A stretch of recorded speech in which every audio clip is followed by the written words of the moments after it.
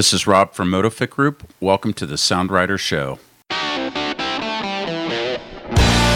now live from the Crow's Nest Studio in beautiful downtown Broadview, Washington, join us for the latest episode of the Soundwriter Show, a candid hour featuring the people, places, and things that make up the fabric of one of the top motorcycle riding destinations in the world. And now here are your hosts, Tom Marin, Garrick Roberts, and whoever else happens to drop by today.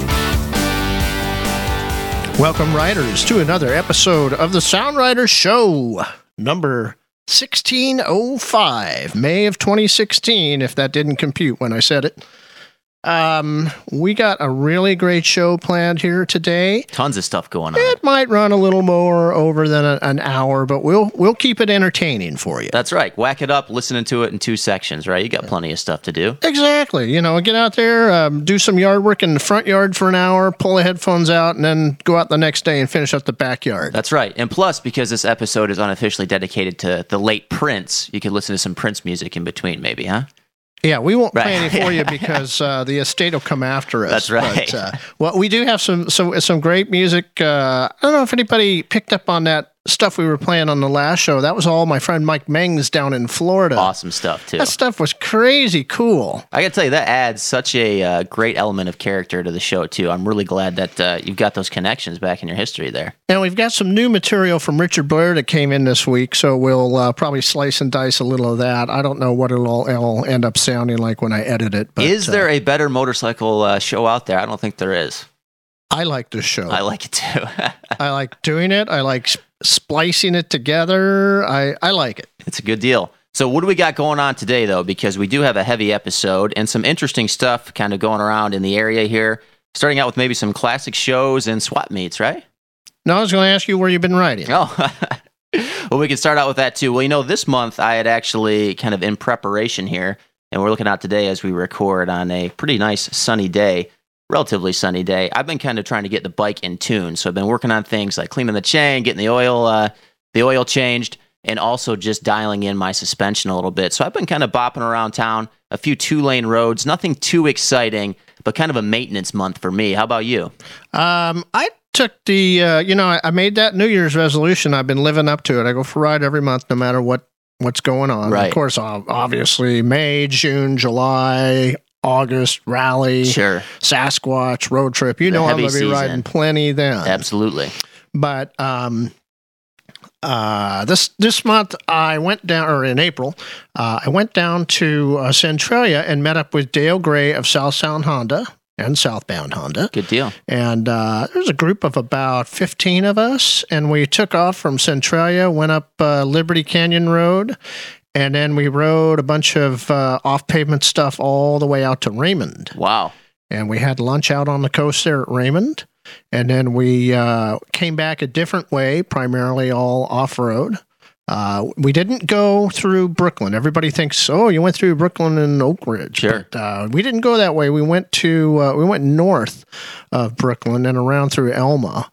And Dale had really spent a lot of time putting this ride together. He did a lot of pre-riding. He probably pre-rode that thing at least 6 or a dozen times. Just to get it right. And at one point, a bridge had washed out, so he had to restructure everything. Reroute, sure.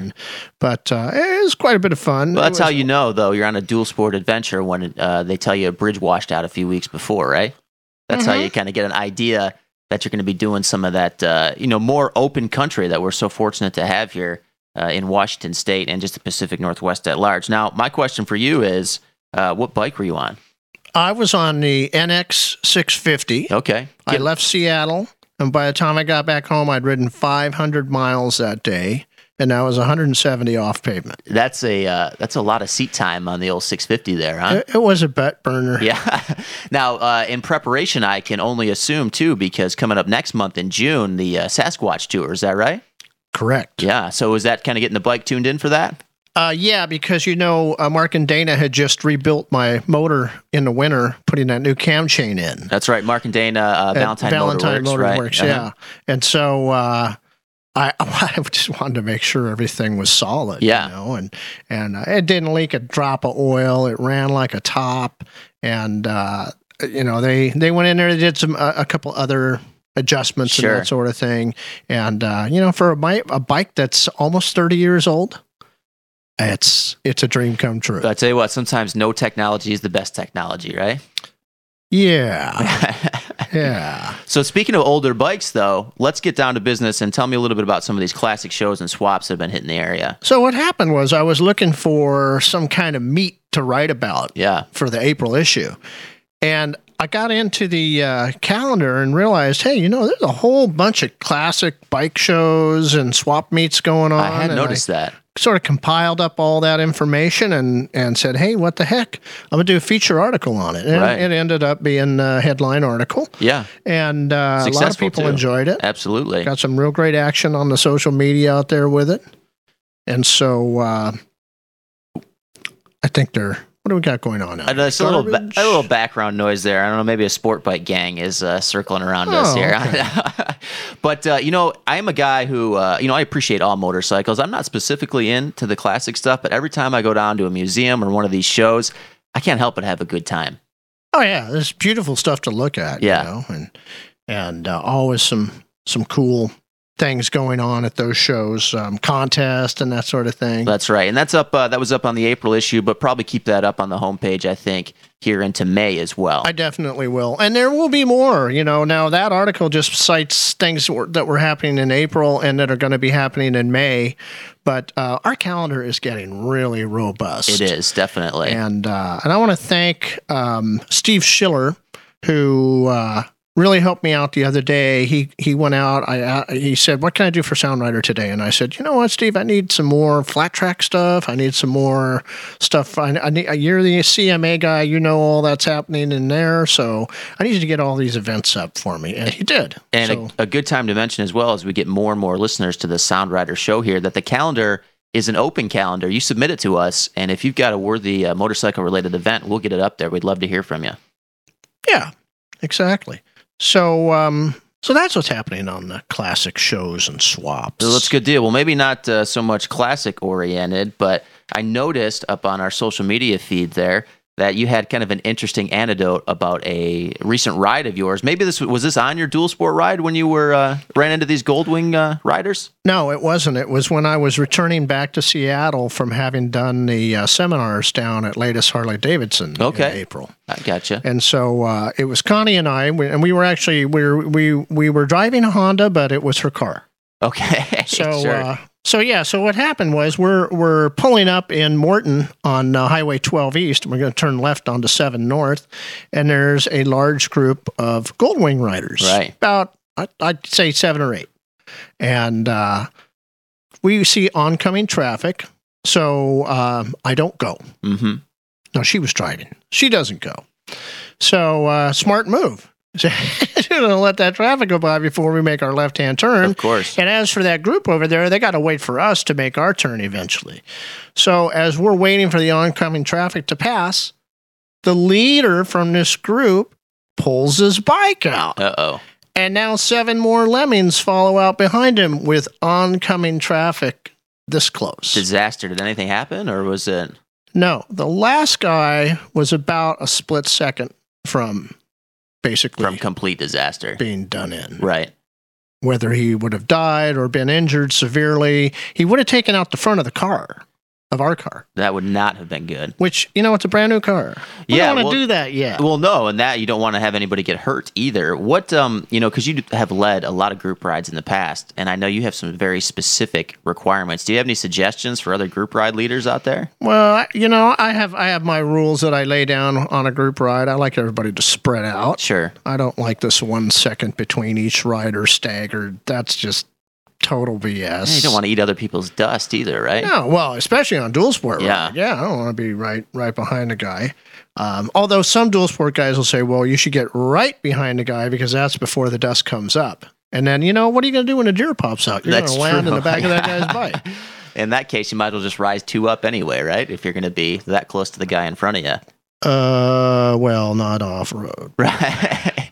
So I actually had kind of an interesting Goldwing story as well. I was walking, actually, in downtown Seattle here. And downtown, No, I think we better point something out. Okay. We're not going after Goldwing people. No. But it just concurrently you had a situation. That's true. And this actually isn't so much on Goldwings here. This is just a kind of a general thing that I'd like to just get your take on.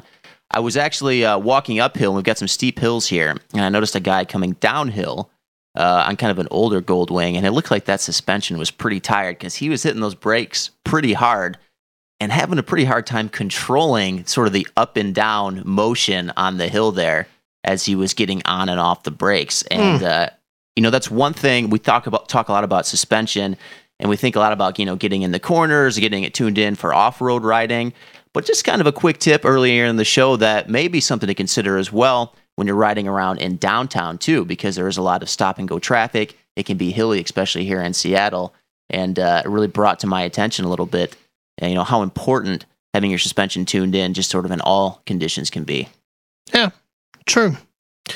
I don't go downtown except on Sunday. Yeah, downtown traffic, it can be pretty miserable down there. But, for those of us that live in the area, it sometimes is a necessity. So I got something for you. Sure. Hypothetical situation. Okay, lay it on me. All right. Your garage burned down. Uh-oh. And your bike is toast. Mm-hmm. Literally. Right, yes. And at the same time, you had a relative who recently passed away, and you got a really sizable chunk of cash. Okay. I mean, we're talking like 7 figures. All right. So money's not really an object. So what we're going to do here is we're going to take a break. Mm-hmm. And during the break, you and I are going to look over the pages of the Sound Rider used bikes and the Sound Rider hot deal bikes. Excellent. And we're going to pick 2 to 3 bikes to replace the bikes we lost. In the fire. In each of our garages. Okay. All right? I can't wait for that, definitely. All right. So we're going to take that break and do that, and we'll be right back. Support for the Sound Rider Show is provided in part by Moon Motorcycles, a family-run operation located in Issaquah, Washington. Moon Motorcycles features a diverse selection of used bikes to choose from. Whether you're shopping for a used sport bike, cruiser, dual sport, sport touring, or street standard, you owe it to yourself to visit Moon Motorcycles and look over their large inventory. Have you got a used bike you want to consign? Get in touch with Moon Motorcycles today. This is Garrett Robinette from Trail Tech, makers of Voyager. You're listening to the Sound Rider Show. Hi, my name is George. I'm from East Wenatchee, Washington. One of my favorite rides is in southeast Oregon, up onto the Steens Mountains and back down.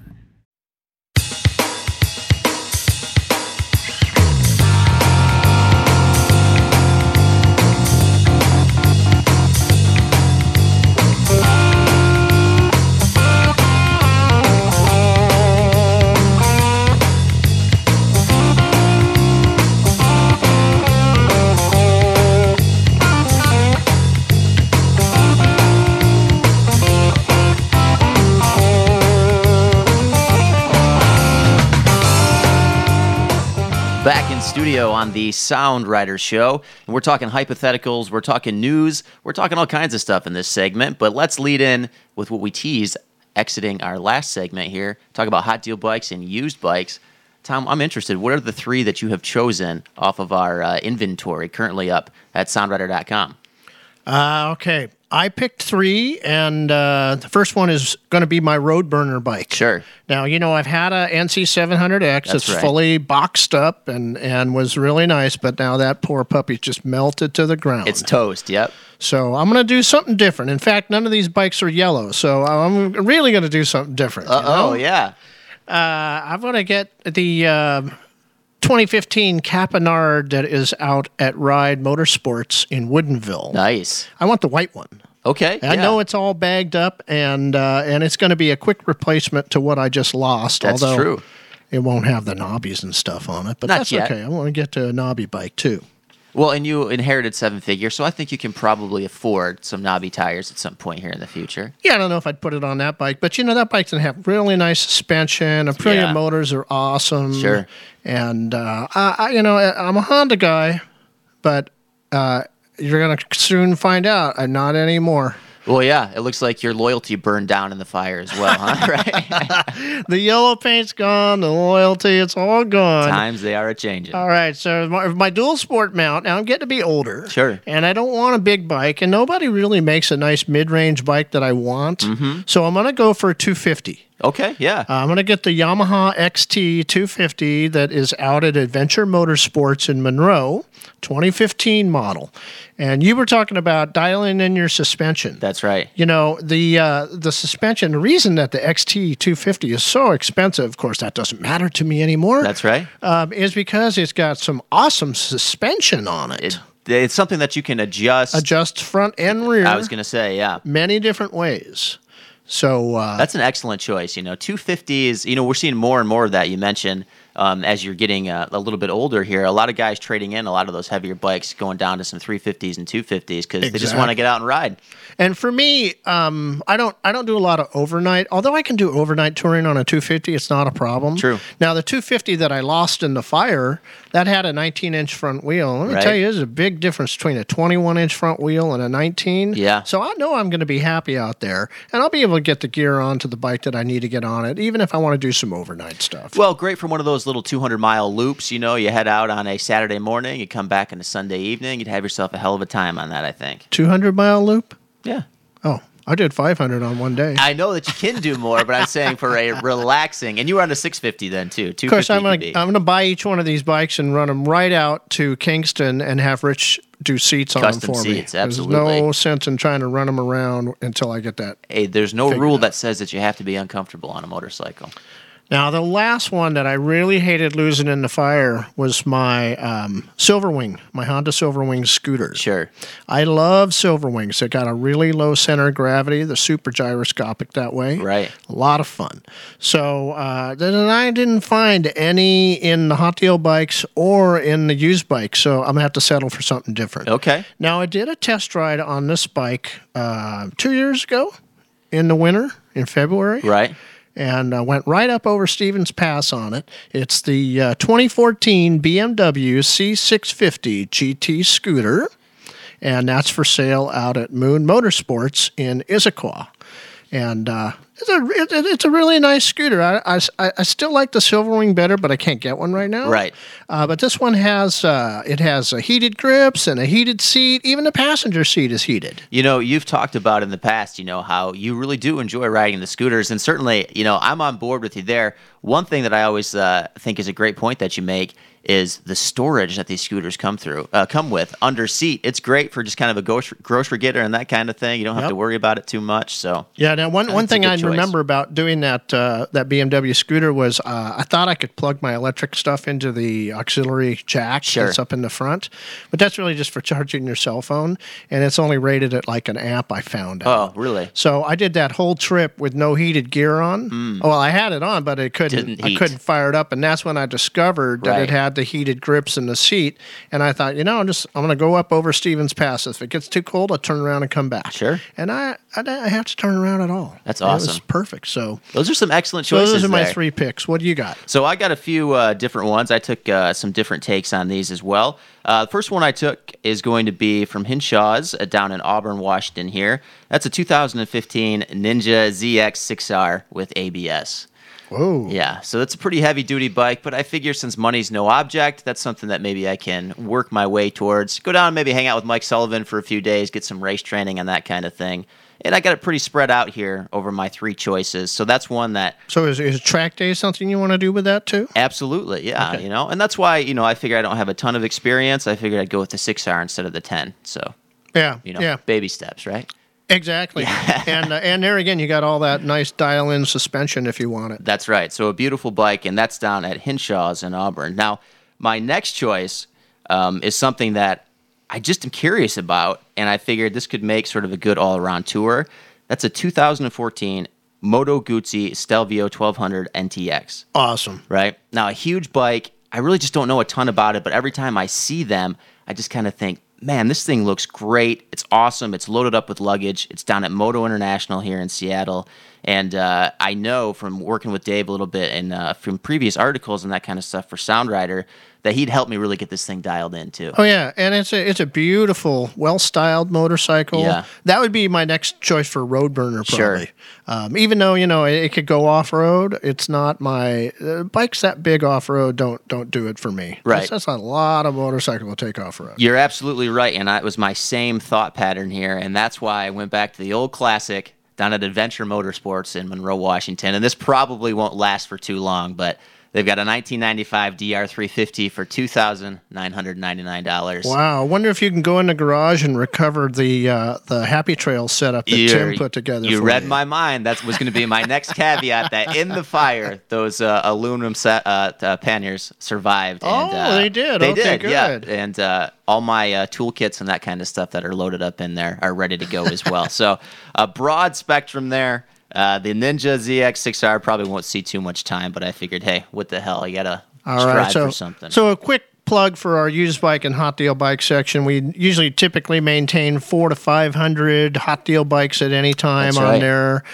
We usually maintain 300 to 500 depending on how the market is. The market's really strapped in the used bike department right now. Yep. So, if you got a bike you've been thinking about selling, there are a lot of dealers who would like to have your bike on Right. their showroom floor to sell, and there's a lot that will do consignment. So, And just a quick note to our listeners, too, if you're not exactly familiar with what a hot deal bike is, that's a previous year or unused model from the last couple of years that usually have pretty steep discounts attached to them. and typically has a full warranty. Exactly. Yeah.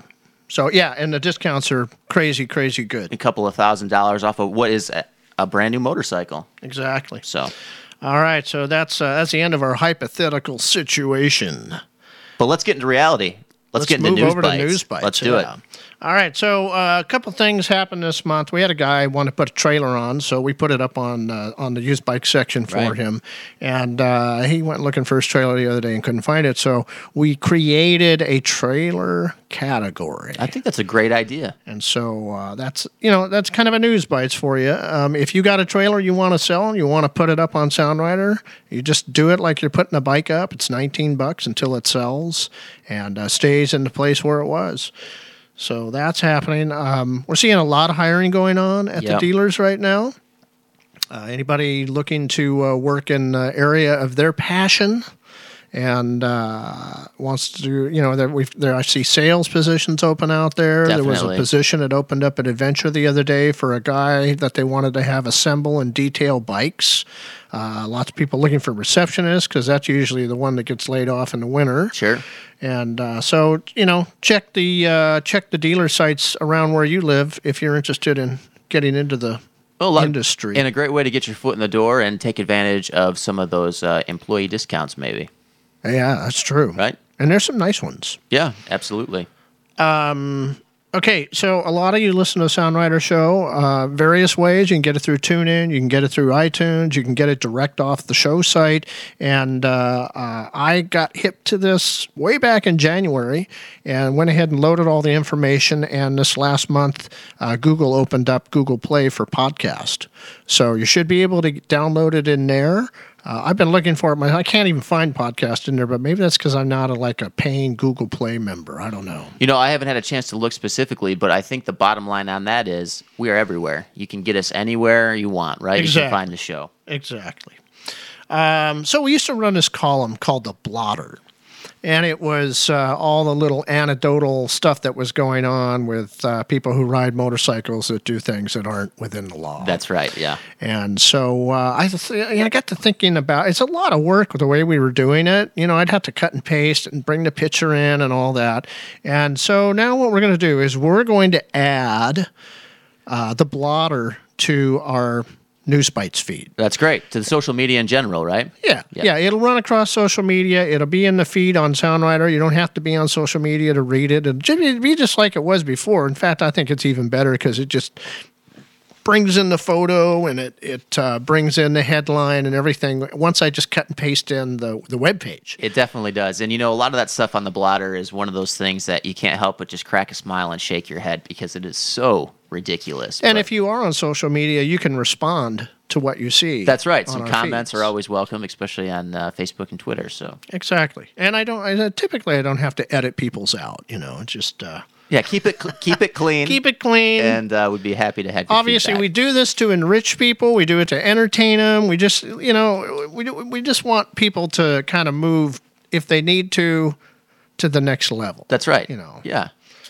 So another one that came up that I thought was really interesting, Suzuki 0% financing for 60 months. Which is crazy. 5 years, 0% financing. And I looked into this a little bit on their website. It didn't get into specifics. It did say on select models, I suppose. Was it? That's what it said, but it didn't get into the details on what those select models were. But if you're looking for a new bike and you're going to finance it for 0% for 5 years, that's pretty crazy. So in the bigger scheme of things, I see two things going on. Right. I know from talking to dealers around the area that sales of Suzuki have sort of slowed down. Sure.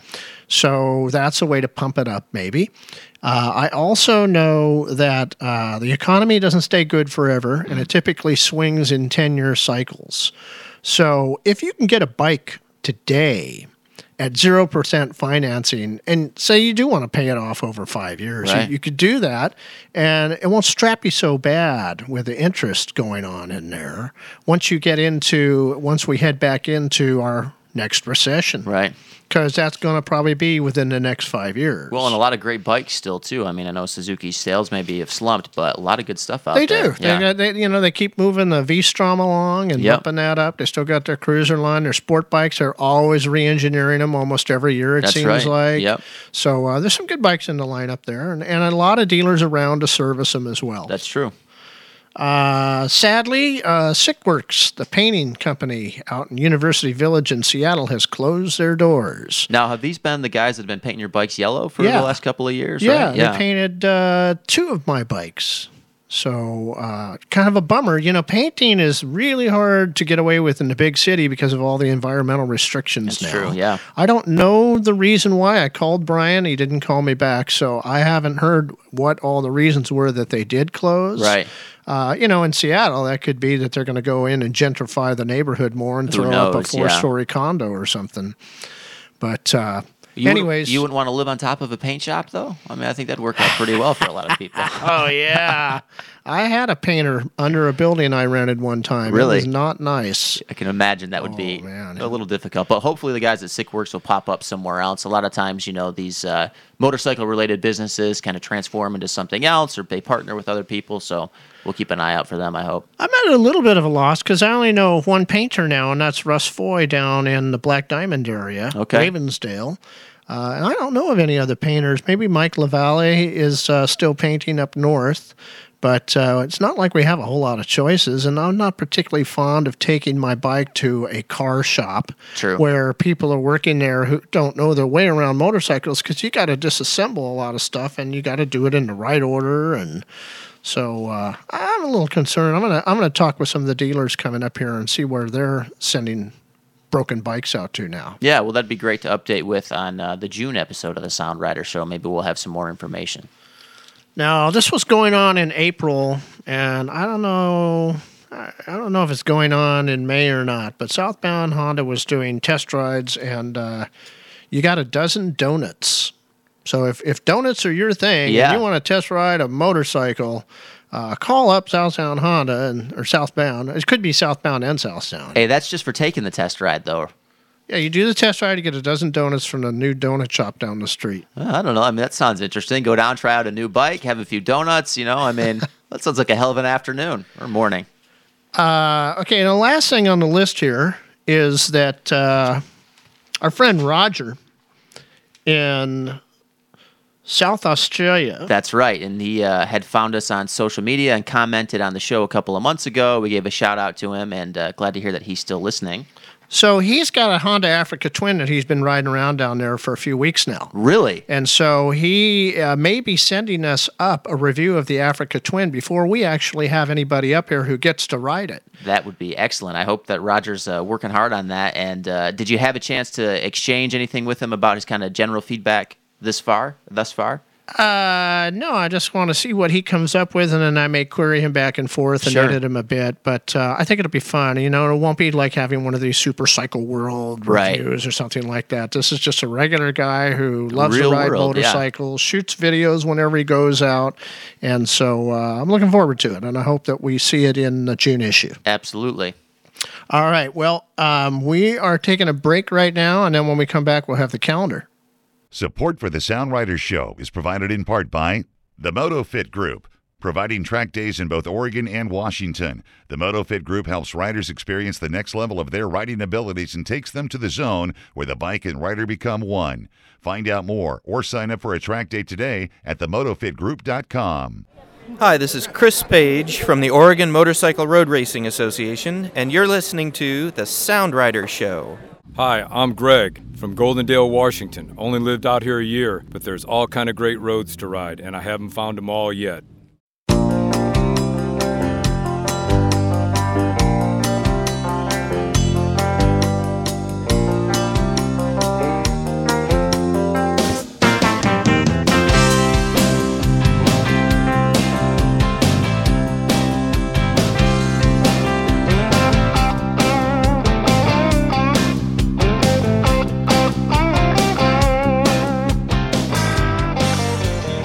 Back in studio on the Sound Rider Show and heading straight into the calendar on a jam-packed May show today. We got a lot of good stuff coming up, but of course we want to talk about what is happening in the greater Pacific Northwest region in the world of motorcycling. Tom, why don't you take us through the calendar here?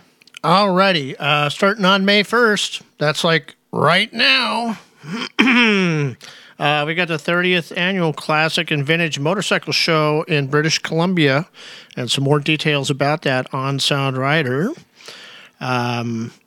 Then on May 5th, we've added the Thursday night motocross night at Hannigan Speedway up in Skagit County. And there's actually multiple Thursday nights they're doing this on between now and July. So if you want to go catch some motocross action locally, and I don't know, he wouldn't exactly be going against the traffic, but maybe just take off Thursday at noon and go up to Skagit. Yeah, well, Burlington, too. Not too bad of a trip if you want to shoot down maybe from British Columbia as well, right? There you go. On the 7th, Saturday, we got flat track racing at the Rainier Cycle Bowl. And this is similar to the Hannigan event where there's going to be multiple flat track races at Rainier Cycle Bowl. So check our calendar to see them all. And I don't think I've ever been to the Rainier Washington Cycle Bowl. Have you ever been down there? I have not. All right, that might be something worth checking out then. That's the 7th, just coming up in a couple of days. Wonder how it tastes. Yeah, the Cycle Bowl, yeah. Yeah. Okay, and then on the also on the 7th, you could head down to Portland like really super early in the morning. In fact, I would go on Friday night if you were going to do the Rose City 500. Probably a good idea. Because those guys roll out of there like 5 a.m. I think they check in at 4:30. That's what it says. Yeah, sign in at 4:30. Well, sign in between 4:30 and 7:30. Bikes out at 5 a.m. Wow. And then it also says on here, this is not a joke. So take that seriously. It's a 500-mile day, and then I know they all get back together at the end and have burgers or whatever. Sure. So. Well, Portland, a great weekend trip, too. So if you're looking for a reason to ride, get down there to Portland and check it out. Probably won't see much of Portland, though. That's a 500-mile trip around Oregon and Washington. They change the route every year, so I don't know what it will be this year. Well, it sounds like an interesting trip anyway. Get down to the calendar page. You can click the link and check out more from those guys at the Rose City 500. Yeah. On May 15th, we had a Too Fast Track Day at PIR, which always tends to lead into racing that following weekend. And sure enough, on the 14th at PIR, OMRA's doing their race weekend. So Oregon Motorcycle Road Racing Association, go down and check out the bikes going around in circles. Definitely. Always a fun time, though. On the 14th as well, you could head east and go to Goldendale. And the Puget Sound Trialers will be doing a trials event on that Saturday out there. Always fun to watch trials. Yeah, 14th annual, too. So good job for those guys keeping it running that long. We've seen, we did a feature on trials last year about this time. That's right. And the sport's definitely growing again. And some of the bikes that these guys bring out. They're just beautiful. That's true. And Goldendale, always a fun place to visit. Oh, yeah. Also on the 14th, Jolly Rogers Motorcycle Club has their 75th anniversary party. Man, that's crazy. 75 years, huh? Been a crazy 75 years if you go through the club's history. I wonder what the next 75 will be like. Well, one can only hope that we will be keeping you updated here in another 75 years at soundrider.com, right? Hey, you think they'll all be on electric motorcycles 75 years from now? That's a great question. They're motor or electric or hydrogen. I don't know what will be the fuel of the future. Yeah. I mean, it might not even have wheels on their motorcycles. It might just elevate off the ground. Yeah. I think actually it'll all be just virtual. You just put on your headset and your tube, and it'll be safe. You won't have to worry about learning anything. No one will get hurt. That's Nothing right. will happen. On Sunday, the 15th, Sky Valley Motorcycle Show in downtown Snohomish. I think they used to call that the Snohomish Motorcycle Show, but it's put on by Sky Valley Bait, and it gets a little crazy down there in downtown, so bear with the traffic. Sure. If it rains, there won't be as much traffic. If it's sunny out, you can expect a lot of people out. Definitely, but not too bad mileage-wise anyway from downtown here in Seattle. No. And you can make a fun ride out of it. Yeah, absolutely. Just get out your benchmark atlas and use all the tertiary It's a roads. great suggestion, definitely. Then on Monday the 16th, we're kicking off the road trip tour down in Long Beach, Washington. That's our 5-day road trip tour that traces the Columbia River. We've been doing all the pre-riding. Lee's been out picking up a lot of the pre-riding, and things are coming together. The routes are all getting finalized now, and it's going to be a fun tour. It's going to be 5 days, Monday through Friday. I really hope you get your camera gear turned up for this one because it's going to be just absolutely stunning, that ride. Yeah. And some of those roads, I've been looking forward to riding them because there's one road up in Canada that's undoubtedly the best road in Canada. Sure. Okay, so I had to slip it into the route. That's a good idea, I think, definitely. There's a couple ferry rides, all kinds of stuff going on. Still time to sign up if you're listening to this early in the month, too, right? Exactly. Mm-hmm. And like I say, it runs Monday through Friday. You can get down to Long Beach on Sunday night. Right. And do an early registration when you're there, or you can come in on Monday and register, or you can pre-register online right now. Which is always highly recommended. If you didn't go on a road trip, you could go to the ever-popular Backfire Moto on Wednesday night, the 18th, in Seattle. A number of charity rides going on the 21st. We've got one out in Kirkland, raising money for the Bikers Against Child Abuse. And then I got another one out in Tri-Cities, which, we in Apple, in iTunes, we have to tell them if it's a clean show or a dirty show. So I can't actually tell you the title of that ride. Sure. But you could see it on the calendar if you want. Go check it out. That's right. Soundrider.com/calendar, of course. Keeping up with your vintage desires, you could head down to Benton, Oregon on the 22nd of May for the vintage show and swap that's going to be happening there. And I think it's at the county center there. Yep, at the Benton County Fairgrounds. Now, there's a few things going on in June, and I'm going to bring them out because I just want to make sure anybody who needs to get signed up for these takes care of business and gets it done with now. June 3rd through the 5th is the Giant Loop Dual Sport ADV ride that's out in Central Oregon. They go to a beautiful little hot tub resort on the, I think that's where they stay on the 3rd and the 4th. And as we'll soon find out, there's going to be some training down there, and the ride just to and from the location is always a lot of fun. On the 4th, there is the Rally in the Valley, and that is something put on by Wenatchee Power Sports. It's a fundraiser, and you can get more details on the calendar page about that. Also on the 4th, down in Hood River at the Hood River Fairgrounds, is the Black Dog Dual Sport. I think they're going on like their 20th or 30th year or something. Yeah, they've definitely been around for a while here. It doesn't have any notes just in here to say how long it's been, but always a good organization to go down and check out, and a lot of fun, too. And then on June 13th through 17th, we've got the Sasquatch Dual Sport running. Just like the road trip, that's going to start out in Long Beach, Washington, and travel all the way up the Columbia River. A different route from the road trip tour, for sure. Significantly different. Lots of gravel. Right? Still working on the pre-riding on that because some places had so many mud holes that we couldn't get the rider through. But we should have that all squared away by the 1st of June. So you won't have to bring your winch. You'll be okay. That's the idea. Right. So that's our calendar. And we're going to take a break here. When we come back, we've got a couple representatives from a couple different motorcycle riding skills companies. Great stuff coming up. And so we'll see you back here in just a moment. On the Sound Rider Show. Support for the Sound Rider Show is provided in part by the Rally in the Gorge. Are you ready to go beyond the main roads? Since 2003, the Rally in the Gorge has introduced riders intimately to the awesome secondary and tertiary roads in the Columbia River Gorge National Scenic Area. With programs for dual sport, adventure, sport touring, and sport bike enthusiasts, this is the rally you'll want to return to again and again. For more information, visit soundrider.com/rally. Hello, this is Paul Rogers with Henshaw's Motorcycle Store here in Auburn, Washington, and you are listening to the Sound Rider Show. Hi, my name is Rich. I live in Kingston, Washington. I own several motorcycles, BMWs, Ducatis, Harley Davidsons, and one of my favorite rides is riding the Olympic Peninsula.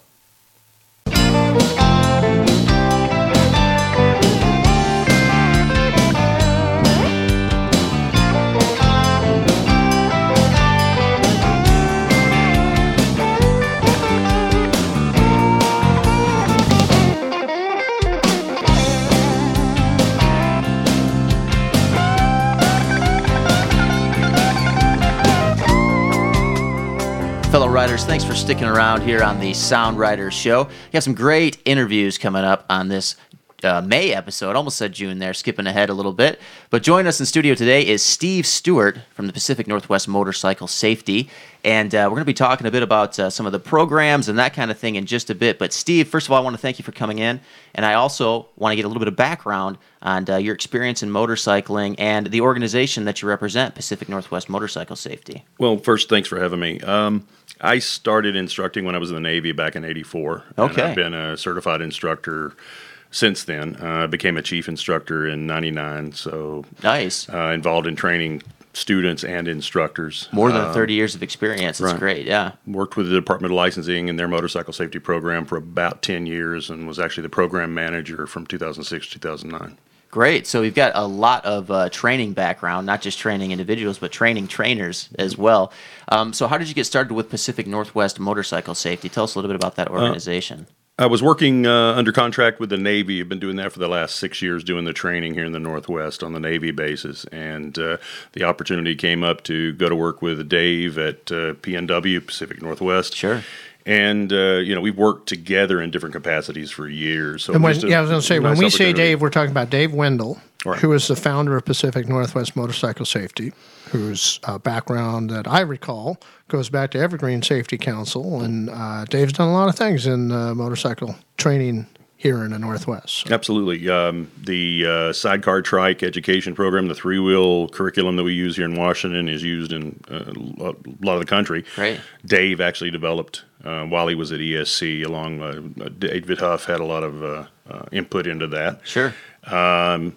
A gentleman by the name of Chris Johnson at WMST, Washington Motorcycle Safety Training, and Dave, my boss, are the guys that work to develop an on-street course that is offered at both of those two schools, too. Well, that's great. We want to get into a little bit more detail on the on-street course, but maybe you could give our listeners kind of a rundown of some of the, just kind of the course list that you guys do offer. One thing we always emphasize here, of course, at Sound Rider is continual education. So what do you guys have going on down in, Auburn and Silverdale right now, right?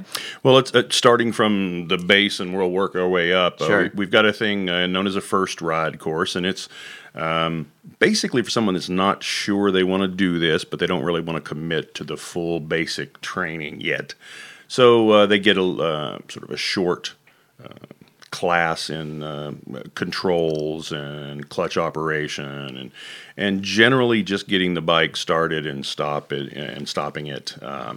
Not really anything more than moving the bike and developing confidence there. So we're talking about you're walking down the street one day and you see a motorcycle ride by and you go, damn, that looks like fun, and you don't know anything else about it, and you don't have any friends that ride, and you just want to get started. Would be the first step. That's it. I mean, as far as knowledge coming into that one, if I show you a picture of a horse and a motorcycle, you need to be able to pick up the motorcycle at least half the time. Okay, yeah. So that's the testing curriculum there, right? You don't have to be able to pick up the horse? Pick it out. Sorry. Sure, pick it out. Pick it out. Yeah, that's right. Just out of the lineup. It's that southern thing. I don't enunciate very well. That's level 2, picking up horses, right? Just in case you're out on a dual sport adventure and you run into one. Right. So after that, though, from the very basic, what goes up the line? From there, we have the actual basic rider course, 16 hours of training, classroom, and riding time. The MSF curriculum is the one this that's can get you the currently being endorsement if you're getting started. Yeah, this has both the written and the riding test associated with it.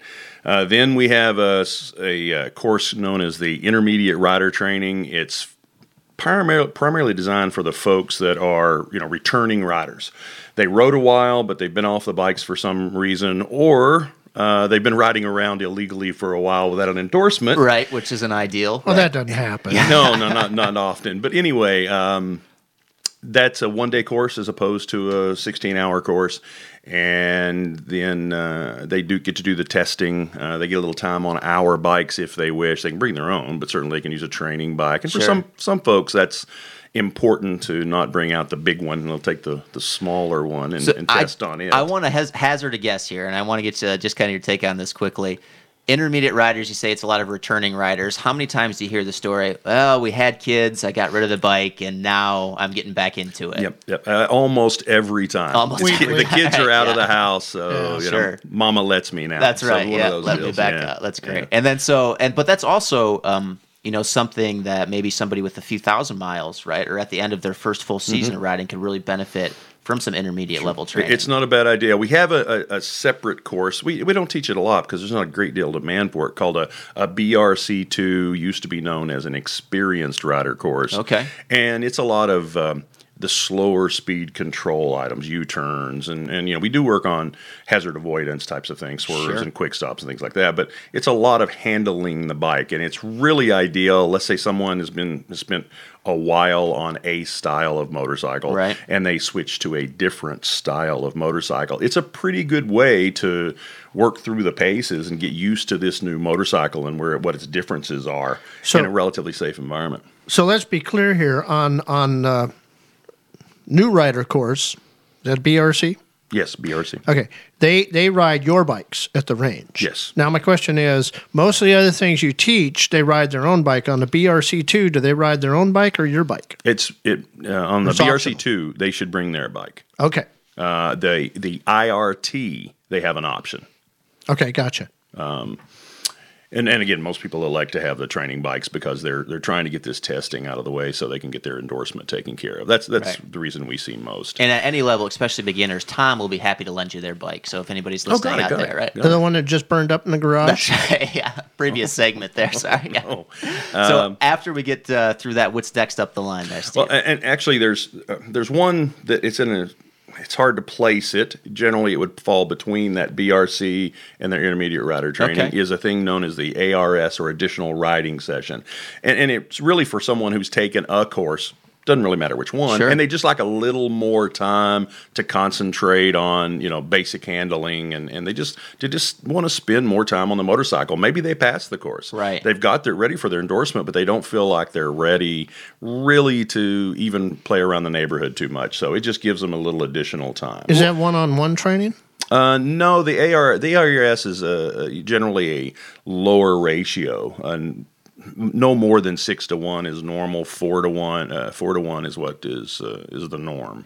Okay, and on a BRC, that's usually 12-to-1, right? 12-to-2. 12-to-2. MSF has a 6-to-1 ratio as a maximum, one instructor to 6 students. You cannot go any more than that per instructor. So lots of face time with experienced instructors too. Absolutely. But only certain courses that you teach are sanctioned under MSF, right? So like your experienced rider course or your on-street training, that's not an MSF curriculum, right? No, the on-street course is not. The first ride is is a variation that MSF is okay with. The IRT even has been blessed by MSF and saying, yes, this is a product that we endorse. On-street course is not an MSF product. They put one together. It was evaluated up here, and Dave and Chris felt that it missed a few items, so that's the reason for developing something in their own direction. Then the advanced rider course, however, that we teach is an MSF course. It was developed from the military sport bike course is where it came from. Okay. That's its genesis. Okay. And are you guys also teaching STEP, the three-wheel class? Yes, we absolutely. We teach STEP classes. We seem to be knocking out about one a month now. Okay. All right, here's what we're going to do. We're going to take a quick break, and then we're going to have Whitney Koeberle come over and sit down with us from Dirt First course, which is off-road training. And we're going to do a little quick Q&A like we just did with Steve here. And then we're going to put both of them on the microphone, and we're going to go through some of the finer details. The beyond just talking about the class. The stuff that you can only find on the Sound Rider Show. Exactly. That's right. Stick around to the other side of the break, and we'll bring Whitney in. Support for the Sound Rider Show is provided in part by Rich's Custom Seats. Do long days on the road take their toll on your body? That's because stock seats and generic aftermarket seats don't fit anybody. Have your motorcycle seat custom fit to your body. Improve your ergonomic positioning and enjoy long days in the saddle with a Rich's Custom Seat. Just a ferry ride from Seattle. Experience a Rich's Custom Seat today. Hi, this is Don Doherty with All Moto Tire, and you're listening to the Sound Rider Show. Yeah, my name is Norton Norm, and I really like coming to the Backfire Motor Night.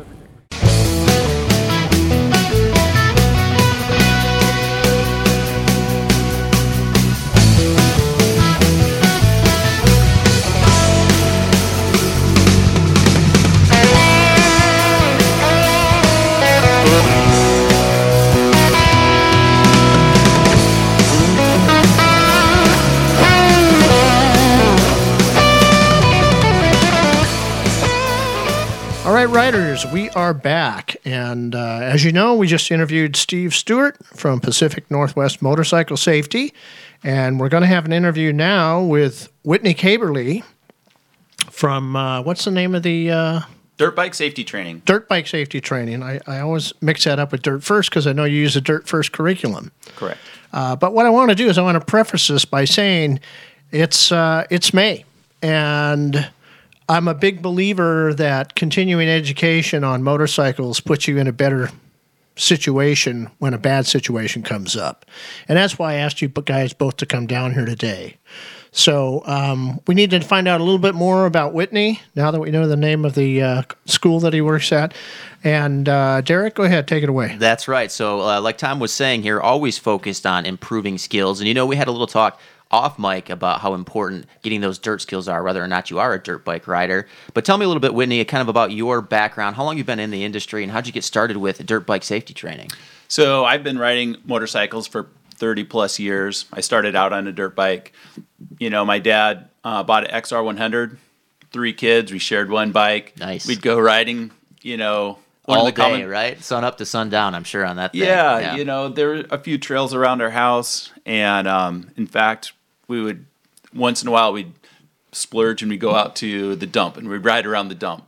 But for so the you most got part, the Uncle Billy Bob training. Oh, man, yeah. Yep. It was very low-key, no classes, seat of the pants, wearing rubber boots and usually no gloves, and we, pass the helmet back and forth. Definitely. Well, we've certainly seen some changes in the last 30 years, not just in motorcycle training, but also in sort of the way that people want to ride their motorcycles. More and more emphasis on dual sports and adventures and that kind of thing. And that does require, maybe not require, but probably a really good suggestion to get some more training. How did you get started in instructing, and then what led you down the path to dirt bike safety training? So, like I said, I've been riding for 30 plus years, right, and have really kind of tapped into many different aspects of riding, from dirt bike into sport bikes, sport touring. From sport touring, I got into adventure bikes, and then I kind of graduated graduated back into dirt bike riding. About 3 years ago, I was introduced to Gary LaPlante down in Temecula, California, and he owns Moto Ventures, a company called Moto Ventures. Sure, Gary, a legendary name in the motorcycling industry, certainly. Absolutely. Always a big hit when he comes to our rally. That's right. Which we'll see Whitney again here this coming up in August, I hope. Yeah. Absolutely. We'll be down there at the Sound Rider Rally in the Gorge. Always look forward to the events. So Gary LaPlante has written a book called How to Ride Motorcycles Off-Road. And I took his class, and really his theories and exercises really bonded with the way I ride, and things were making a lot of sense. An opportunity came along to start a franchise here in Washington, and we jumped at the opportunity. My partner, Jason Sherman, and I have started dirt bike safety training, and we use Gary LaPlante's Dirt First curriculum. Nice. And that's something at the Sound Rider Rally in the Gorge, of course. Those seminars always fill up almost, it seems like, on day one. So very well received. I'm looking here kind of at some of your information here for Dirt First and the curriculum here. It looks like you got a couple of different levels of classes available. Can you take us through kind of some of your offerings so our listeners know a little bit more about what you got going on? Of course. Our level 1 class is designed for the true beginner, someone who's never been on a motorcycle before. And we go through, we start with the controls of the motorcycle, clutch engagement, where that friction zone is, how the throttle, what the throttle does. Right. Some of these people, we just had did an event for some new riders, 6 new riders, and they literally did not know which way to turn the throttle. Wow. So we're talking very green. Very green in this situation. But that's great, though, to have options, like that where we were talking to Steve a little bit earlier. He was saying in that first course where you just see it go by and you just kind of go, man, that just looks like a lot of fun. But you don't know where to get started. This is another great option, it sounds like. Yes, and we completely believe in that. Doesn't matter what type of riding you're going to do in the future, whether it's sport bikes, adventure bikes, cruisers, learning to ride in the Dirt First pays huge dividends. Have you done on-street training as well? No, we're not doing on-street training. No, but I mean you as an individual. Myself, you've been an instructor for on-street training or for pavement training? I have not done on-street training. Okay. So a certified dirt expert, it sounds like. Yes. Right? I spend most of my time off-road. So now this is level 1, though, here. Is this all ages, or what are kind of the requirements for people to get involved at level 1? It is. So we have classes for youth, and our requirements for youth riders, they need to be able to ride a bicycle and have good balance. Sure. Usually that's around age 5 to 7 is the youngest that we'd like to do, but they need to have the ability to ride bicycles very well. And then we have bikes appropriately sized for the youth. Sure. And just something in general for all riders. If you can't ride a bicycle, you might want to stay away from the motorcycle, right? Yes. Are you using the MSF dirt bike curriculum? No, we're not. We're using Gary LaPlante's Dirt First curriculum. Okay, even on the youth? Yes. Okay. Okay, right on. So then a step up from that, Whitney, we go to level 2. What can riders expect in a level 2 training? So in our level 2 class, this is, I would say, about 90% of our students are level 2, 85 to 90%. And this class is designed for people who have ridden motorcycles before. We have riders that come in, they've got 20 years experience, but all on road. Riding off-road is much different. We slow things down. We work on counterbalancing, braking techniques, body position. Kind of some of the finer details here. And you've got just a quick blurb, and I'm just kind of reviewing your pamphlet here. Level 2, this course is designed for current dirt riders as well as street, dual sport, and adventure riders. You will learn valuable and practical skills that prepare you for the world of riding off-road. You will learn skills required to conquer terrain. You may encounter such as sand, rock, hills, logs, and ruts. So pretty comprehensive there. It is comprehensive. Yeah. One thing we left off of there, I think, is our hill exercises. If you find yourself get stuck on a hill, right? How do you recover from that? We have a specific procedure to recover from getting stuck on a hill. And that seems like such a basic thing, but if you find yourself, out on a dual sport ride, even if it's just a logging road or whatever, by yourself, and you find yourself in an uncomfortable position on a hill, that'll scare you pretty fast. Oh, yeah. Don't you just drop the bike and have your buddy come over and move it away? That's very common. That's very common. I'm stuck, and they just push the bike all the way down the hill and run after it and pick it up and remount. Just bring your flare gun. And then level 3, Whitney. Tell me a little bit about level 3 training. So level 3 is a class designed for people who have completely mastered level 2 classes. Maybe they find themselves struggling with a few of the exercises, going through whoops, sand whoops. Maybe they're not competing at a level that they want to be. Right. So we can focus on specific things. We do have an instructor who is very competent off-road motocross. Sure. So motocross training are some things we're going to be offering in the future. So right now, though, because you mentioned motocross, is the emphasis more on sort of you have your basic training for use, which I imagine will kind of cross borders there between motocross and everyday riding. But for your more sort of intermediate riders, is the emphasis, at least on the people that are coming to request classes from you, sort of like a dual sport adventure training, do you think? Or Yes. Yeah. Off-road. So when I say off-road, I really mean a thumper motorcycle. Sometimes it's a motocross bike. Sometimes it's just a dirt bike or a trail bike. Right. When we talk about dual sport, that means a motorcycle that is street legal, that can be ridden off-road and on-road, and then we graduate from there into adventure bikes. Okay. So adventure bikes have longer travel suspension, knobby tires, usually saddlebags of some sort, so you can carry your camping gear with you. Tend to weigh a hell of a lot more, right? And weigh, which a is lot a more, big twice difference. as much as a dirt bike. That can definitely be a huge difference. A lot more that's- than my 250. Right, a lot more than the 250. We were talking about earlier how much fun just a little 250 can be. So but- we have adventure bike riders are the largest growing demographic right now in motorcycling. And so we have people coming in, hey, I just got this 1200 GS or Super Tenere, but they're very intimidated about riding off-road. Right. So what we suggest is you ride your bike to our school, park it, hop on one of our small friendly bikes, and go through the exercises. Master those exercises, and then hop back on the adventure bike the next day and go through them again. Right, and I think that's a great suggestion too, because we talk a little bit, those fundamentals can be so transferable between every level of bike, right? Absolutely. So it's like you get it down on something that you can manage, it's not so intimidating, and then once you do graduate to a 800-pound behemoth, GS 1200 fully loaded with, I don't know, what do they carry now, 30 gallons of fuel? I'm not sure even.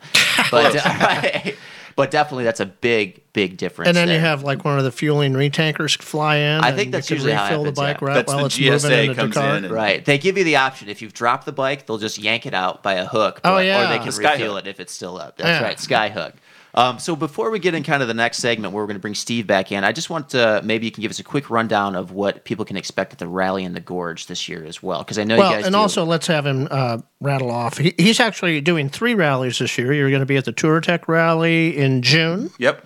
And you're going to be at Harold Giant Loops Rally in So we've got- May. Yeah, we've got 3 events in June. We've got Harold Cecil from Giant Loop. He's doing a rally the first weekend in June. Oh, okay, that's in June. Mid-June, Tracy Jeffries and the Dirty Girls, we're doing a invite-only event for them in Southern Washington. So if you're a girl and you want to get into the Dirty Girls, we talked about this a couple months ago, you got to get on Facebook and go to the Dirty Girls page.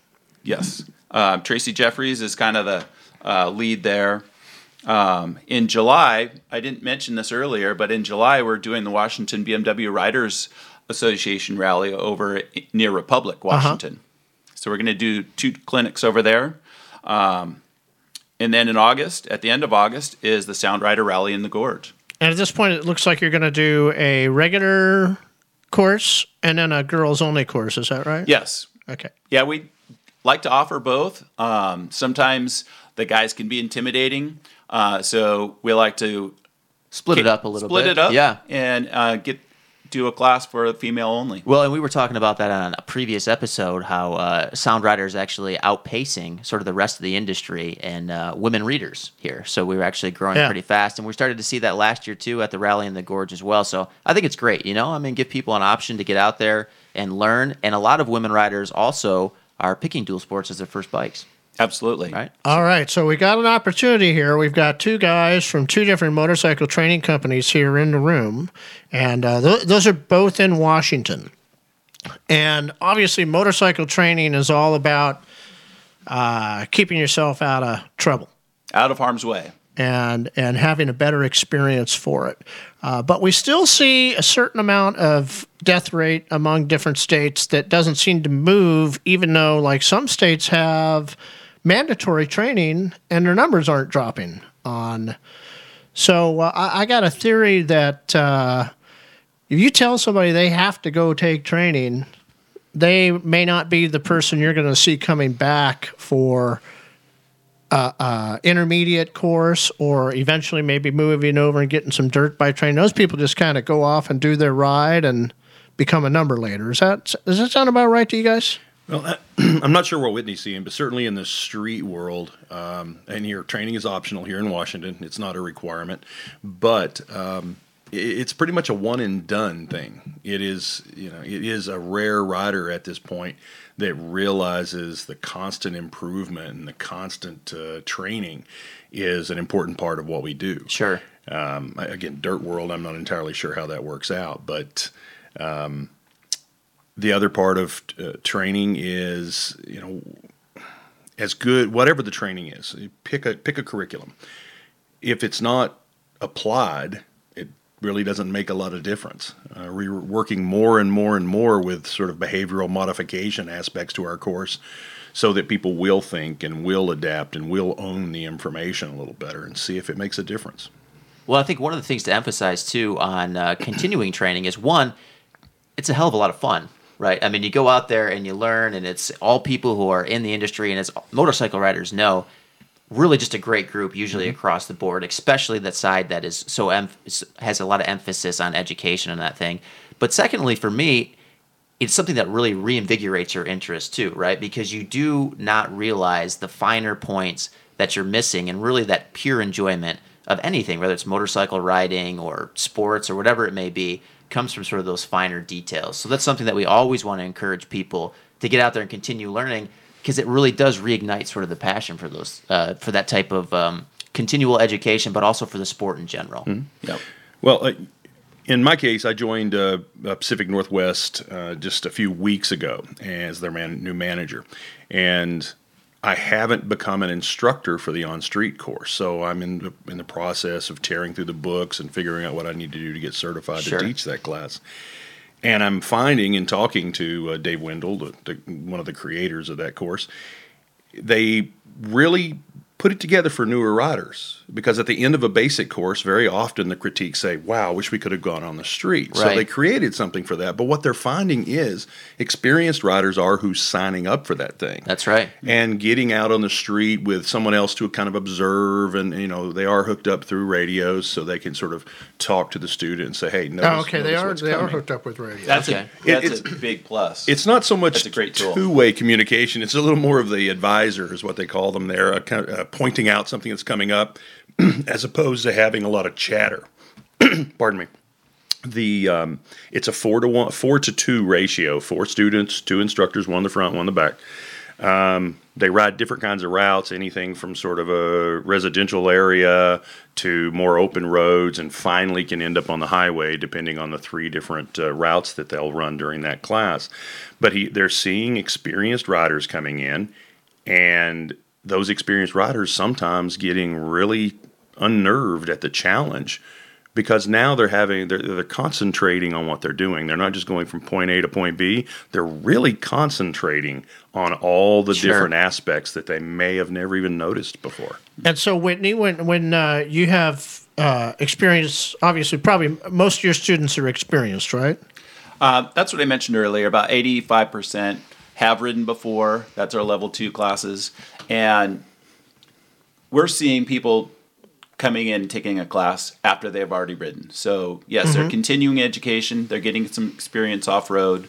But to answer your question earlier, my perception is for on-street riders that stay on street, they probably take a class, get endorsed, and they just roll with it. That's what I did, way back. I think you're right. Most people do that. Interesting. And then that they don't have the kind of skills they really need to be out on the road. I mean, first of all, they were trained in a parking lot somewhere. You're certified to ride in a parking lot. Yeah. Getting out on the road in the streets with other threats out there is a big deal. All right. So, I'm a big advocate that we should all get out and do some kind of a class every 2 years. And one of the things that I did years ago when I started to think about that, I did the basic course, and then I did the advanced rider course. I even went down to the step program. I know for sure now I never want to have a sidecar myself. It just doesn't appeal to me. And I've taken some off-road training, and it's a beautiful place we live in because we have so many course opportunities up here that you could just keep, every 2 years you can go and do something different, really. And so many different training companies. And even, if you want to go do the art training down in Oregon or whatever, you can slip that in one of those 2-year periods. Go ahead. Another thing that hasn't been mentioned is going for a track day, getting some training on an actual racetrack. I haven't done it. That's something that appeals to me, and I really want to seek that out. Right. But take the KTM down there and lay that thing out, right? You could change the tires. They do have a supermoto version. Take the VR6X down there. That's right. Yeah, get something nice and fancy. Now, we do talk a lot about sort of continuing training and that kind of thing. With so much experience here, I'm wondering, just sort of in general, what do you guys see when you have experienced riders come to you? Are there any patterns where people say, oh, I've been riding for 5 years or whatever, and then you get out and you kind of observe them and you go, well, this looks pretty gnarly what you're doing there. Do you guys see any patterns that pop up over and over again? Well, one pattern that I've seen last summer, we did a Father's Day training event. Oh, that's cool. We had, most of them were gals who brought their dads. Sure. And right off the bat, we had a guy who was, talking very confidently. I've been riding for years. Right. I'm only here because my daughter asked me to. Yeah, it's a guy who crashes. Turns out he was the first one to crash. There you go. And, I hate to say it, but it was stereotypical. He was very loud, very, confident. And we're like, okay, we need to keep an eye on this guy. Well, sure enough, when we got onto a single track section, he went off the trail, and there was a hill there, and tumbled, and the bike went upside. He was fine, right? But the bike landed in such a way that gas was pouring out onto his leg, so he got a little bit of a burn on his leg. Sure. That's kind of one of the things where everybody goes, "Are you okay?" He goes, "Yeah." And you so go, maybe he shouldn't have been in that. Maybe he shouldn't have been in that class right away. He should have gone through basic. Well, that could have been the case. Yep.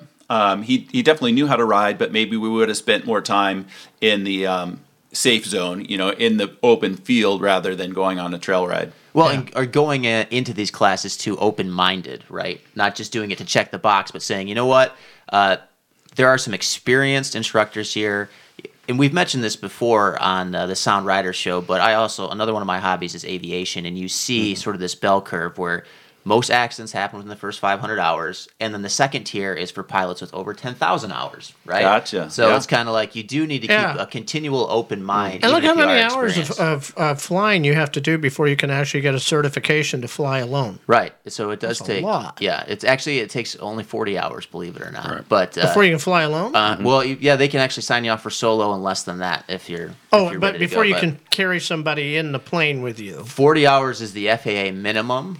Usually it takes people about 65. Okay. Yeah. And that's just we're talking about bopping around you can go where you want, but still most people stay in their local area, very familiar terrain. But with that said, that open-mindedness, I think, is something, anybody should bring that sort of to any training course where there is somebody experienced there. But I'm wondering, Steve, because you're a little more on street, what do you see pattern-wise for people popping up that come from you as quote-unquote experienced riders but are looking for continual training?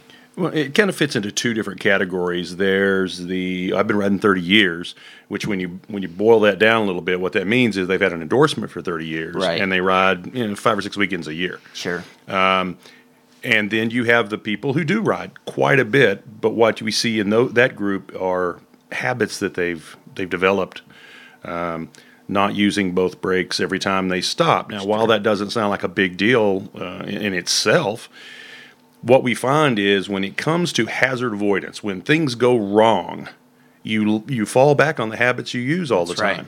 So one of the things we stress the most to beginners all the way up to the most experienced is do what you need to do when you're going to have an emergency, and do that every time. And that way, when you need it, you're going to use it correctly. Repetition. I firmly believe with that. Agree with that. But you got to focus on behavior modification, not just at the class, But, we call it ride with a plan, where every time you go and you ride, if you're having problems with doing that braking simultaneously, then that's the thing you're going to focus on for the next couple of times you go and ride, so that because it's not innate, so you're going to have to do some behavior modification and get it where it's automatic.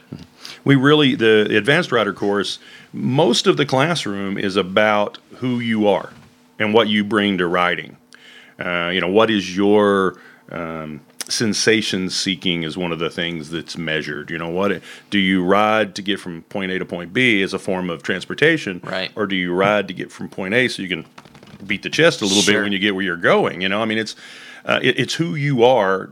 Has a lot to do with how you ride, what you pick. Is it do you ride to where it's sort of an accessory to your life, or is it the central core of your life? That has a big effect on whether we seek training, whether we ride with the right gear, all of those kinds of things. And the ARC in particular, the Advanced Rider course in particular, it very much gets people to look at themselves and try to set habits and try to at least fess up that I do dumb things on a motorcycle from time to time. It's one of the introduction questions. What's one of the stupidest things you've done lately on a motorcycle? Because we all have. That's a good question. Yep. And in particular, too, I think you see that a lot of riders will be sort of, top dog isn't the right word, but maybe they ride in their group, they're the most experienced rider time-wise, and they're bringing other people on board with them, so they never are challenged face-to-face, so it's good to get outside of that circle. Like that Goldwing guy that I talked about. Right, Just took a group of 7 people right out in the middle of the highway. That's right. And all they did was follow him with oncoming traffic coming at him. So, here's another concept I want to throw out at you. In this state, everything is not required. You don't, like you said, you don't have to take the course in order to get the certification, to get the endorsement. And then there's the government nannying. There's other states we have where it is mandatory. And my question would be a two-part question. Should training be mandatory for the basic course?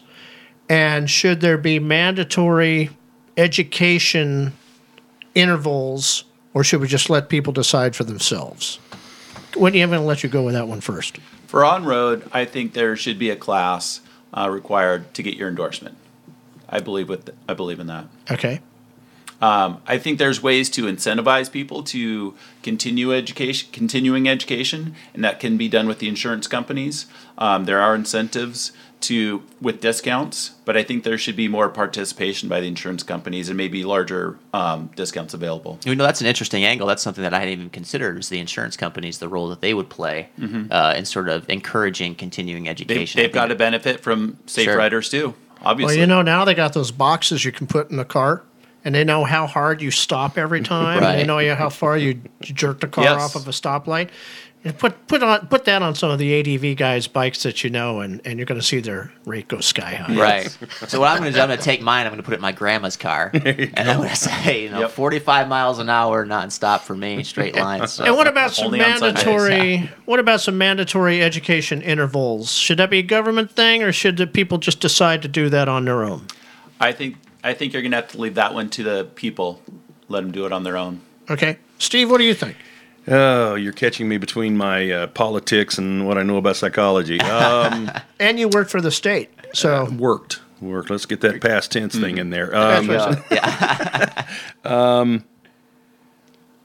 It's certainly a benefit. Common sense says having mandatory training before you go riding is a good thing. You look at what a lot of European countries are doing with graduated. You're required to take a certain amount of training, and you're sort of scoped or limited to the type of motorcycle you can ride. To the size of motorcycle, 50 cc. Exactly. That's how we have all the 300s in this country now. Right. You come back for more training. You get ultimately you can get an open class license. But then again, they've gotten into the hurry up and get it mindset. They have a new thing. It's been around for a while now. Direct access training, and you can go to a very condensed type of training to get your open license in a very short period compared to what they've been doing in the past. So, and instead of America going more like a graduated system, everybody else is going more like ours. And in terms of intervals, of the two, I really think that may be the most important if we can get people back. My experience with the last 6 years working with a military program, and then I'm retired Navy, so that's where I started teaching there. Having those guys come back every 3 years for some sort of training seems to improve the numbers. I won't say drastically, can't even begin to say drastically, but it seems to keep the fatalities down a little bit. So I think there's something to be said for refreshing your skills. I was an air crewman for a good part of my career, and every year we had to go with somebody who was recognized as a little better than we were, go on a check flight.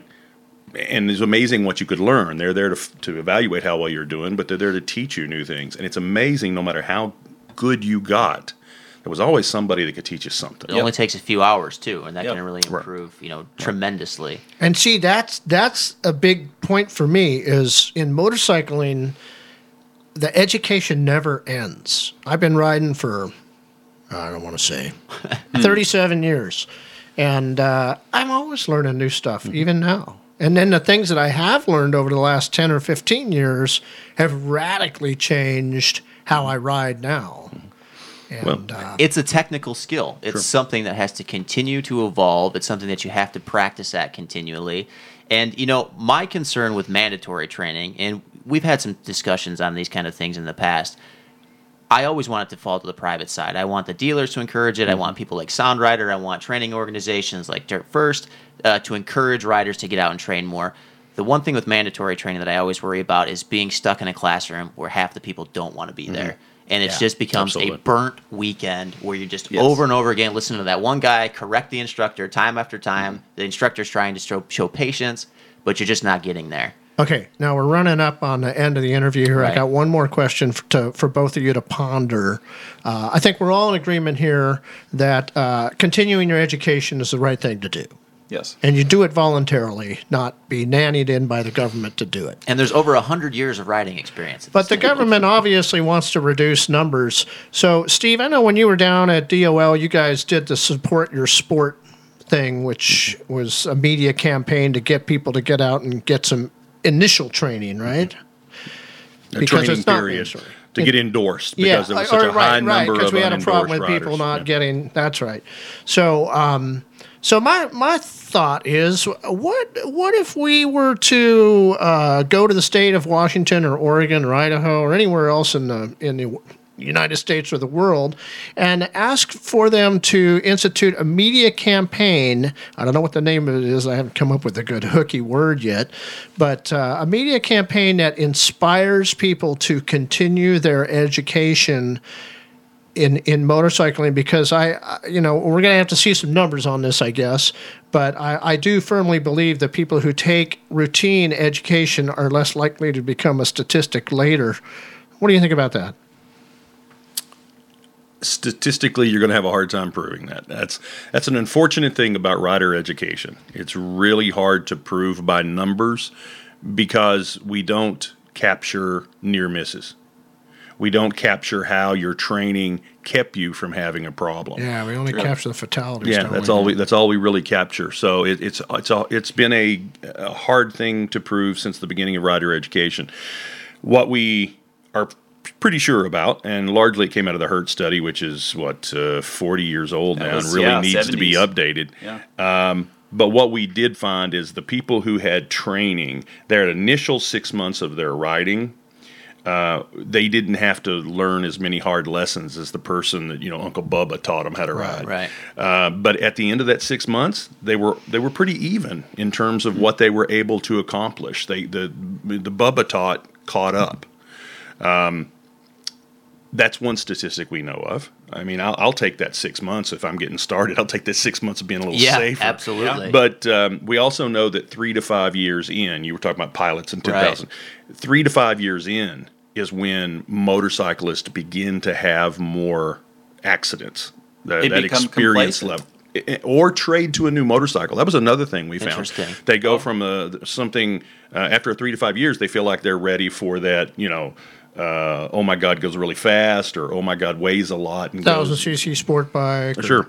Or just, they decide that Triumph Rocket, with 2,300 cc's and 165 pounds of torque is a good second bike. What could go Yikes. wrong? Yeah. Whitney, what are you thinking? So back to something that Steve touched on earlier is kind of mentoring. You align yourself with someone who's better than you, no matter what. No matter how fast you think you are, and fast is a relative thing. Because someone's fast, does that mean they're a good rider? No. It definitely does not. I think a mentor is a great suggestion, though, Whitney, because it is very important to have somebody that you can continue to have that dialogue with, and that can encourage you to get outside of that circle, too, to say, like, hey, I don't know it all, though. You need to go and talk to some other people as well. For road racing, the Washington Motorcycle Road Racing Association, they line new racers up with a mentor. Right. And you're with that person for a year or two, and they show them the, tricks of the trade. And it's a great program. I'm not sure that can apply to every motorcyclist on the road, but I'd encourage people to find someone that can be a mentor to them on their own. Friends, join clubs.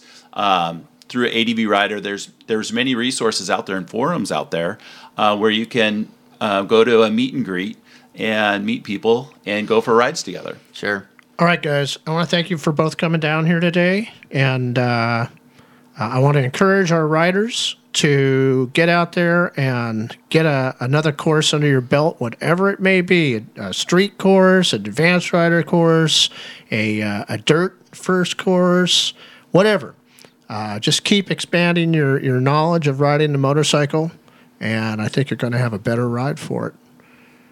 All right. Thank you, Tom. Thank you, guys. Thank you. We will be back in a moment with a couple of tips and tricks. Support for the Sound Riders Show is provided in part by South Sound Honda, serving the South Puget Sound region for more than 5 decades. South Sound Honda, located in Olympia, is your destination for fun. Hi, my name's Dan Muir from Silverdale, Washington. I ride, among other bikes, an R1150 GS, and my favorite local ride is to head up to Port Townsend in the afternoon just for a cup of coffee. Hi, this is Ian. I live in Seattle. I ride a Kawasaki Versys, and this summer I'm going to be riding off-road in the Oregon desert.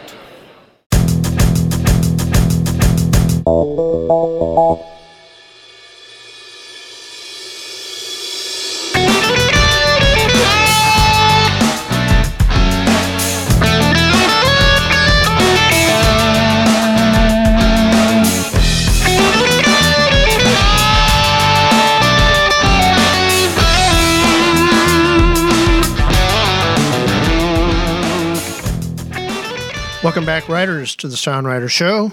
I'm Tom Marin, a publisher, here with Derek Roberts.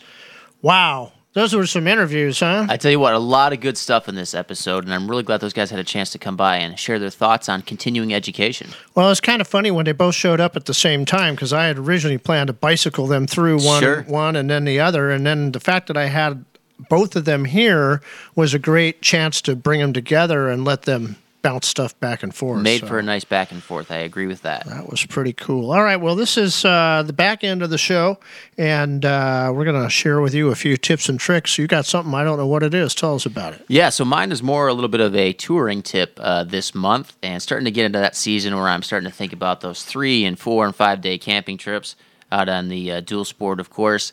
And at the end of last year, I think you noticed this as well, my tent is starting to look a little ragged. I did notice that. So definitely the rain fly needs to be replaced. I might need to go ahead and chuck the whole thing. It's about 10 years old and it served me well. But my tip this month for all you adventure tours or anybody who plans on camping along the routes this year is to inspect your tent and, if necessary, buy a new one. Or just reseal the seams if it's not too bad off. Yours is bad enough. You need a new tent. Honestly, I think it's just the fly, but I don't know if I'll be able to get that because it's a 10-year-old tent. I don't know if I'll be able to replace just the rain fly. Yeah. But we'll see. Lots of good memories there. So some of our miser guys will tell you just put a garbage bag over your tent. Yeah, that's it. Right. Blue tarp or something. Just bring the blue tarp. Forget the tent. Yeah. Rough it. But wrap yourself up and make yourself a blue tarp burrito. There you go. All right. Well, mine has my tip has to do with touring as well. I see a lot of articles on touring tips and that sort of thing all the time, and I see where guys recommend, make sure you put the heavy stuff in the bottom and the light stuff on the top. Sure. And I'm here to tell you, just throw that one right out the window. Right. You put the stuff on the bottom you're not going to use. You put the stuff on the top you're going to use. Seriously, man, you're only carrying like 40 pounds of gear, so you don't really need to worry about how that's mixed up. That's true. But, if you need to be getting to the bag that has your sunglasses and sunscreen and things, where your GPS is stored up, put all that stuff up on top. And don't worry too much. Don't get into the machinations of this backpacking mentality. That's definitely true. And you should have your suspension tuned well enough to where you can handle a little bit of rotation in how you do pack those things. Yeah. Right? And also, you just put it in the trailer if all else fits. Oh, yeah. Yeah, put it in the trunk or the glove box. Put it in the trailer on your Goldwing and be the last in the line of 8 as you pull out into traffic. Well, put it all in your ice chest. There you go. Yeah. Bring an ice chest. All right, folks, that does it for the May show. We'll look forward to having you come back and join us for the June show. And in the meantime, we want you to ride safe, ride well, ride often, and don't ever ride like my mother. And don't ride like my mother. I look forward to hearing you. I look forward to seeing you in June. The Sound Rider Show was made possible by today's sponsors and the patience of everyone else involved, which is not to say we're doctors. Reproduction of this program in part or in whole is not legal without the express written consent of the podcast owner. But please be sure to share the link with all your Facebook friends. This program is a production of Mixed Media. The content and views of today's guests do not necessarily reflect the opinions of any major media conglomerate anywhere else in the world, including CBS, NBC, ABC, MotoGP, the BBC, PBS, NPR, the Discovery Network, or the Cartoon Channel. See you next time on The Sound Rider Show.